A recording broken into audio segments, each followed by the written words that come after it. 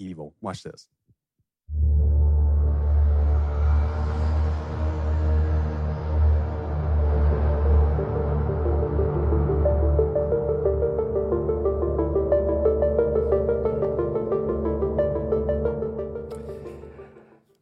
Well, Robert Hansen grew up the son of an abusive Chicago police officer. He was emotionally and physically abused. But Robert was very smart, and he longed for his dad's approval. And he ended up taking all of his emotions and learning to hide them because there was just so much pain. But eventually he grew up and became an FBI agent. And he wanted to be a great FBI agent. In fact, he wanted to be a better agent than his father was a police officer. But he got mocked by other agents for his lack of social agility. He was overlooked for promotions because of his social awkwardness. He became angry and resentful. Now, back during the Cold War, FBI agents were recruited by Soviet spies in ways that may surprise you. There was no trench coat and sunglasses. Spies weren't driving up in Aston Martins. What would happen is they would actually come up and ask for something innocuous, like the office telephone directory, which is actually public information. So the FBI agent could easily justify, well, this is just a little extra money for something that really is available to anyone. And the requests would become greater and greater, and eventually it would become something top secret, something confidential. Well, Robert Hansen in 2002 was convicted of treason. He's said to be the most devastating spy in U.S. history. The information that he sold over 15 years for $1.4 million is probably what helped Osama bin Laden evade detection on September 11th. His deception caused the deaths of other agents and almost caused a nuclear war. Yet all the while, Robert Hansen felt justified. He was a moralist, chastising his coworkers for immoral behavior, even attending mass every week, rationalizing all the way that he was just doing this for his kids' future. See, this is how evil works. It's the power of the lie. In fact, the only power that evil has over you is the power of the lie, telling you that you need to prove your worth, that you need to do this in order to have your deepest needs met, to feel safe and secure, to feel loved and accepted. See, it starts out very innocent, but step by step, we become more and more deceived, rationalizing, justifying, eventually hurting ourselves and hurting others, never realizing it until the destruction comes. But here's the good news. You and I can overcome and fight evil when we understand how evil works in our lives. In this series, we're looking at how in week 1, the evil origins include a supernatural realm. And today we're talking about how we can fight evil personally. But there is evil in systemic ways in our world. Poverty, injustice, corruption, racism. And there's ways that we can combat that together. See, as we've talked in the series, God is working with one willing heart at a time to transform that heart from darkness into light. And then together we bring light everywhere we go. See, overcoming evil doesn't start by changing all those people. It starts by letting God change us. The line between good and evil runs through every human heart. But when you see how these lies actually deceive us, it actually can give you some hope. Because with God's help, you can begin to live in light of the truth. This makes fighting against evil and overcoming temptation actually doable. Now, as a new believer years ago, understanding this really transformed my life. It felt like I was new to faith, and yet I still had all my old habits I couldn't seem to shake. And I wanted to shake them. And I just could not seem to do so until I understood what we're talking about here today. We're going to start with Ephesians chapter 6. You can read the entire chapter for an understanding of the armor of God that you can put on every day to face the world. But we'll read 2 verses here, or 3 verses. says this, Ephesians 6, verse 10, be strong in the Lord and in his mighty power. Put on the full armor of God so that you can take your stand against the devil's schemes. For our struggle is not against flesh and blood, but against the rulers, against the authorities, against the powers of this dark world, and against the spiritual forces of evil in the heavenly realms. Now, some of you may be here and you're not so sure about the spiritual realm of angel and demons. And I want you just to hang in there because I think you'll find this will all make sense, even pragmatically. But what this verse is telling us is that our struggle is never against other people. That your relationships are under attack from a spiritual darkness that wants to divide you. Every marital struggle, every racial struggle, every office struggle, every middle school struggle that tries to pit us against each other, there's a spiritual force. And see, we're hurt people who hurt people, even when we're trying our best. And so what happens is we get confused and we think that people are our enemy, when in reality, our enemy is the enemy, darkness. Years ago, I heard John Burke say this in a message on Sunday, and I took it and I use it in every wedding I officiate. He said, love is a battlefield. And it brings back memories of great 80s music, right? But the reason I liked it was not spouses fighting against each other, but this picture of a couple with their backs to each other, that together they're fighting the world that's trying to divide them and oppose them. See, the second thing we need to realize in this passage is that there are schemes, and we can fall into the trap. There are spiritual forces at work trying to trick us and trap us. Now, I want to quickly dispel 3 myths about the devil.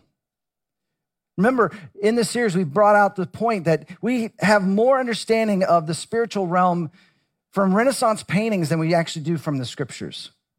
But the first myth is that there is no devil. Now, the word devil means divider.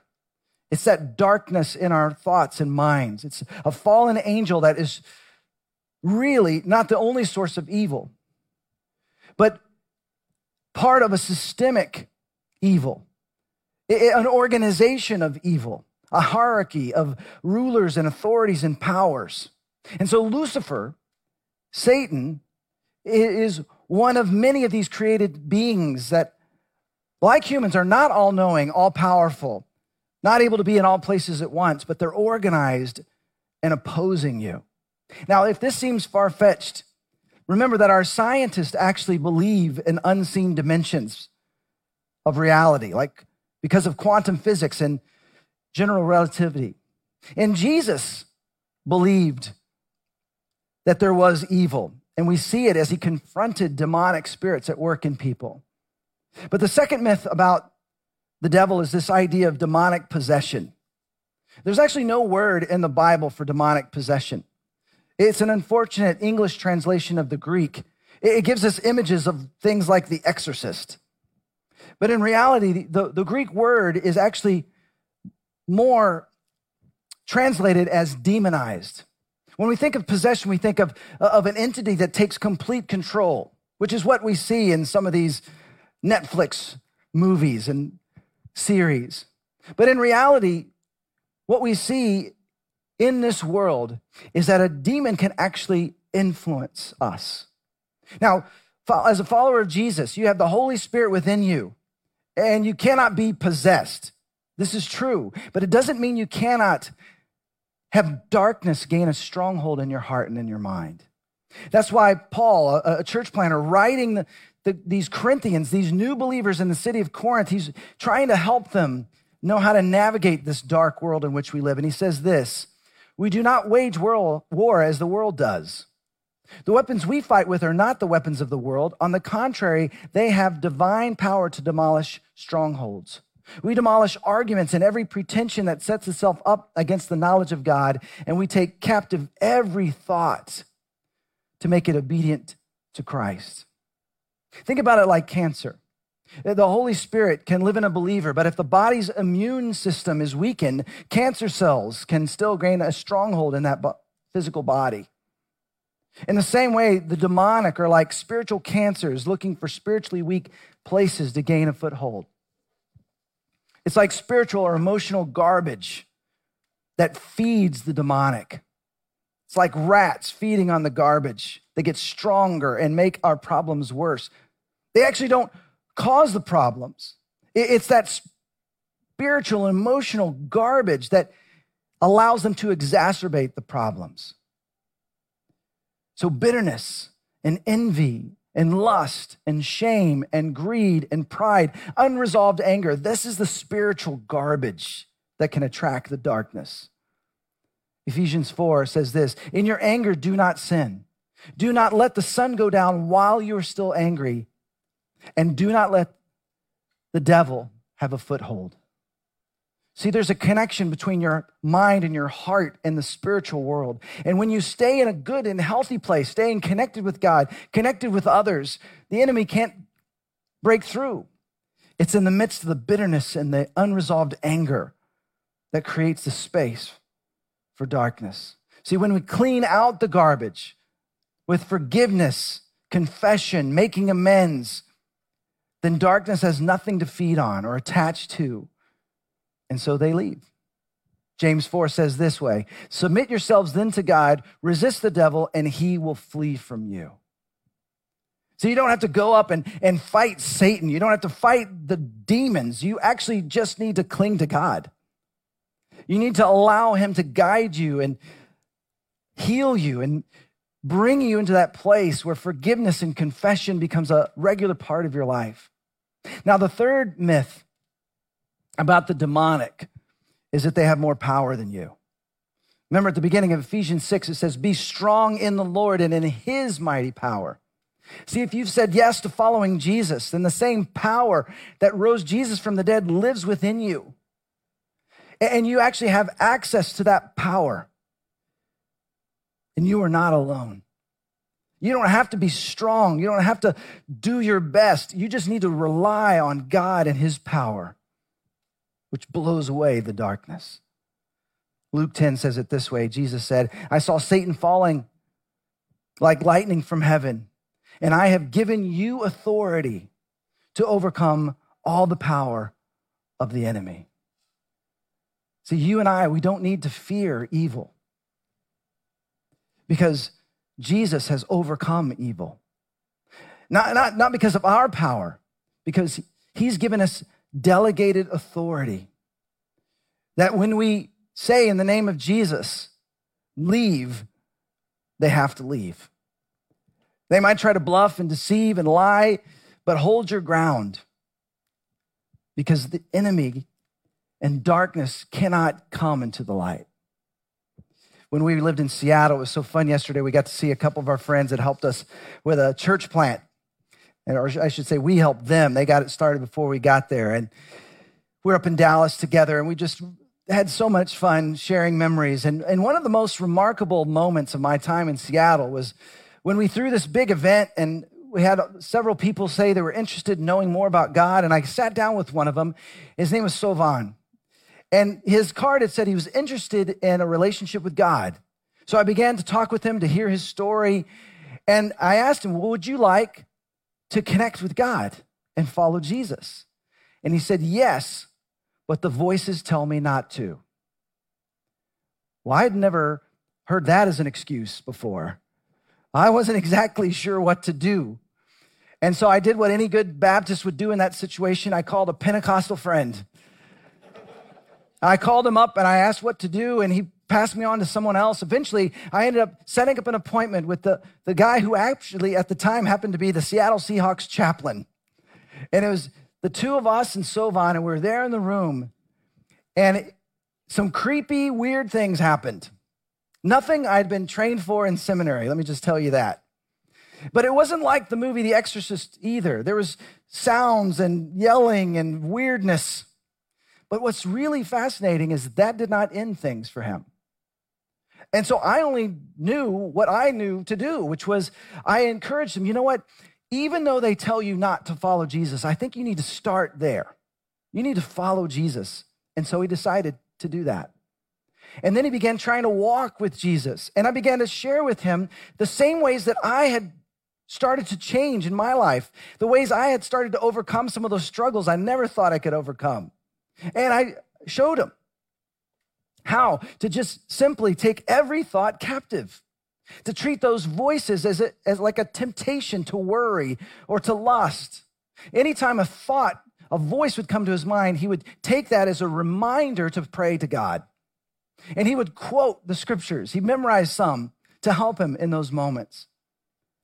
And whenever those voices got really loud, he would call me or another friend in our church. He replaced the voices with scriptures that he had memorized. And he replaced the behaviors that he struggled with when lonely by investing in the lives of other people. What's really remarkable about Sovan is in the midst of that, he had been diagnosed with schizophrenia. That's what the doctors had told him. And I encouraged him to keep taking your medication and take your thoughts captive. Eventually, last time I talked to him, he'd become a youth leader in a Cambodian church.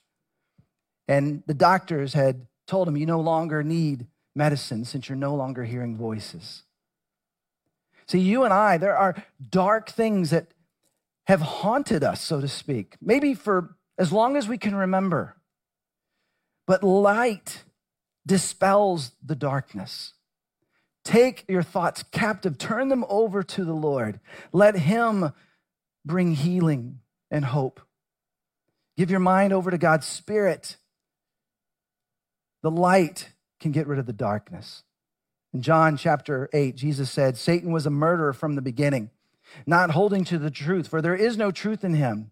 When he lies, he speaks his native language, for he is a liar and the father of lies. Think about the power of a lie. A lie can turn gentle and kind people into Nazis. Now, half my family, my genetics are German. I grew up with my mom and her mom and all this family that moved from Germany in the 1840s. And it always troubled me that I was part German until I found out that we'd moved here and actually fought for the North during the Civil War. And then we fought against Germany in World War I and World War II. That helped to some degree. But it still bothered me. Why would Germans follow Adolf Hitler? I mean, you just watch this guy, and you can tell, I don't know German, and I can tell this dude was evil, right? The way he would speak. But see, here's what happened. I read this fascinating biography of Dietrich Bonhoeffer, a pastor who opposed Hitler and the Nazis. And what happened is it was very incremental. See, it just started as, Jewish people are ruining everything. And then to the church, people of faith were just told, you know what? Just don't let any Jewish people join your church. Well, there were no Jewish people in their churches, so that didn't seem like a big deal. So they agreed.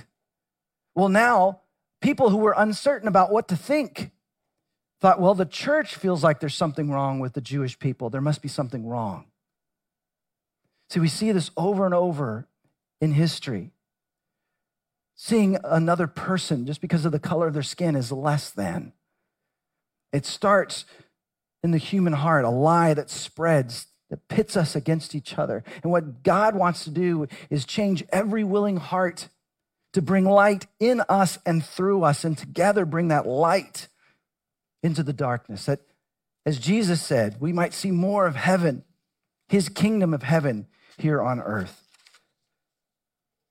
What begins to happen when we take our thoughts captive, we send them back to God, we begin moving down a path towards healing. John 16, Jesus said, if you hold my teaching, you are really my disciples. Then you will know the truth, and the truth will set you free. And John 16, when the Spirit of truth comes, he will guide you into all truth. So we need to combat the lies with truth. And there's different kind of lies. There's the lies that we received. Others inflicted them upon us. See, every one of us was born in a broken world. And what happens is we have parents that are supposed to help children interpret the things that happen to them. And when parents are walking with God, we can use that filter of the truth to help our children interpret things the right way, because often children experience things and they misinterpret it. And some of us are walking around with wounds from our childhood because we misinterpreted what was going on. And the enemy uses those wounds to pit us against each other. And suddenly the person that we love the most says something that triggers that painful memory. And then we fight and things blow up. There's a story of an uncle who believed that pornography was no big deal. Just looking would never hurt anyone, which is a lie. Yet over years, it led to an addiction. And when his 4-year-old niece was visiting, a lustful lie invaded his mind. She won't remember. Tragically, that little girl grew up, and that abuse told her intuitively that there's something wrong with you. She believed that it was her fault. And out of that lie, she used her sexuality as a power over men. And in college, she struggled working 2 jobs to become a nurse and discovered she could make far more at the gentleman's club. So she justified, because I'm become a nurse and help people. She was slowly manipulated into becoming a pawn of evil, working at a place that was creating more lustful and deceived uncles who abused. But the story has a happy ending. She found faith in our church here at Gateway. She went through recovery and found healing and ended the cycle of evil, bringing light to those she served after. See, often lies find their way in these dark moments. And if our parents shirk responsibility or don't know the truth themselves, then we often believe these lies. And those lies can ruin our present. See, God wants to heal those wounds. He wants to show us the truth. He wants to clean out the lies and lead us into freedom. That's why it's so important to know the truth of what God says about you through the scriptures. That's why it's so important to have community in your life, other people who can speak the truth. See, too often we begin to believe lies that become agreements, become part of our identity. You know, when I was about 11, 12 years old, I discovered I had a superpower. I have an incredible sense of smell. It may be the worst superpower, but I have it. I remember I was about that age walking through a living room of our house in Bedford, Texas, just outside of Fort Worth, and I could smell something had died. And I looked up at the vaulted ceiling and I pointed where I thought it might be coming from. My dad thought I was crazy, but he went up into the attic and sure enough, there was a dead rat. Now, this superpower isn't as cool as you might think. When you work with teenagers, I was a youth pastor in Waco and Los Angeles and Seattle, and teenage boys, having this superpower was rough, especially at camp. It's also not fun when you get on an airplane. There's so much funk in such a confined space. And yet, here's where it comes in handy. I can sniff out something that might have gone bad before anyone else would know. Have you ever noticed when you visited someone's house that every house kind of has its own kind of smell? But you don't know it until you go on vacation. And then you come back and you're like, it smells a little funky in here. That funk is you. But here's the thing. Some of us have become comfortable with the spiritual and emotional funk. We need to allow God to clean out the garbage. That funk is what the enemy comes after. See, some of us have believed lies that we're not worth anything, that we have to be perfect, that no one can be trusted, that I can never be safe. And because of these lies, it messes up our ability to become who God wants us to be. Take every thought captive and remember the truth. You are loved by God. He created you on purpose and with a purpose. And he wants to guide you into a life beyond what you could ever ask or imagine. There's lies we believe. John 10:10 says, the thief comes only to steal and kill and destroy. I have come that they may have life and have it to the fullest. This is what Jesus offers you and me. Jesus' half-brother James explains temptation this way. No one who wants to do wrong should ever say, God is tempting me. God is never tempted to do wrong, and he never tempts anyone else either. Temptation comes from the lure of our own evil desires. These evil desires lead to evil actions, and evil actions lead to death. So don't be misled, my dear brothers and sisters. Whatever is good and perfect comes to us from God above. See, the lie is we think to get what we want, what's good, we need to do what the world would tell us. But in reality, everything that is good comes from God. And in order to experience those good things, we must trust him and even pursue them in the way that God would have us. Oftentimes, we're trying to get good things, but in the wrong way. That's what darkness would have us do. Take any sin, greed, lust, bitterness, gossip, whatever it is, and when you're tempted by it, remember this: it is not a sin to be tempted. It's what you do in that moment that determines the kind of person you'll become. But a good exercise is when you have any sort of temptation or thought, it is allow yourself to just consider, well, what if I said yes to this, and look towards the future? What does that road lead to? My daughter, who's 19 years old, she used to do something that I found fascinating. She would make decisions based on, would the 25-year-old version of me be glad I did this? Man, that was so smart. I wish I thought like that when I was her age. I never thought like that. I just would do it. And then the 25-year-old version of me would regret the 15-year-old version of me, right? But see, when you begin to see the connection between the decisions now and the impact, what might seem small now can have a huge impact later. You are choosing every day which path you will go on, a path that God has for you or your own path that can lead to pain. 1 Corinthians 10 says this: God is faithful. He will not let you be tempted beyond what you can bear. But when you are tempted, he will also provide a way out. There's always an escape plan.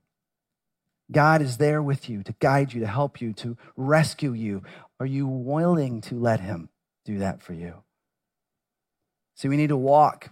Some of us have had so much shame and guilt that when we are tempted, we fall back and we just eventually give up and think, you know what, I'm never going to overcome that. That's another lie.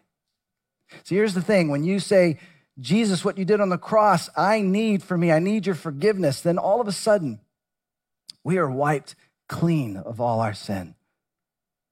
In fact, what happens is we begin to walk in the truth. As it says in Romans 8, there is now no condemnation for those who are in Christ Jesus. You are not condemned. Those moments of feeling guilt and feeling like you'll never amount to anything, that's darkness lying to you. But here's a beautiful thing. In 1 John 1:9, it says, if we confess our sins, he is faithful and just and will forgive us our sins and purify us from all unrighteousness. You mess up, you find yourself doing the very thing you didn't want to do, you just need to start afresh. 1 John 1:9, just confess. God, forgive me. I went my own way. That's not who I want to be. That's not who I am. That's not who you see me to be. And he is faithful and just and will forgive us. As the band comes out, we're going to have another song that they will lead us in. But what I want to do for just a moment is just ask you, are there things in your life that you've just assumed would never change? Maybe the confession is, God, forgive me for giving up. Maybe it's stepping into community. Maybe something as simple as being on our greeter team or the hospitality team or jumping into a life group or a network, having other people in your life to help as you're walking towards becoming who God wants you to be. Or maybe there's something that God has already forgiven you of, but you haven't forgiven yourself. Maybe your next step is to allow the truth of what God says is true of you become real. As you and I follow after God, we might be like spiritual babies. We'll walk, we'll fall down, but God is there to help you so that you can run with him. Take every thought captive. Learn what Jesus says in the scriptures and fight with truth.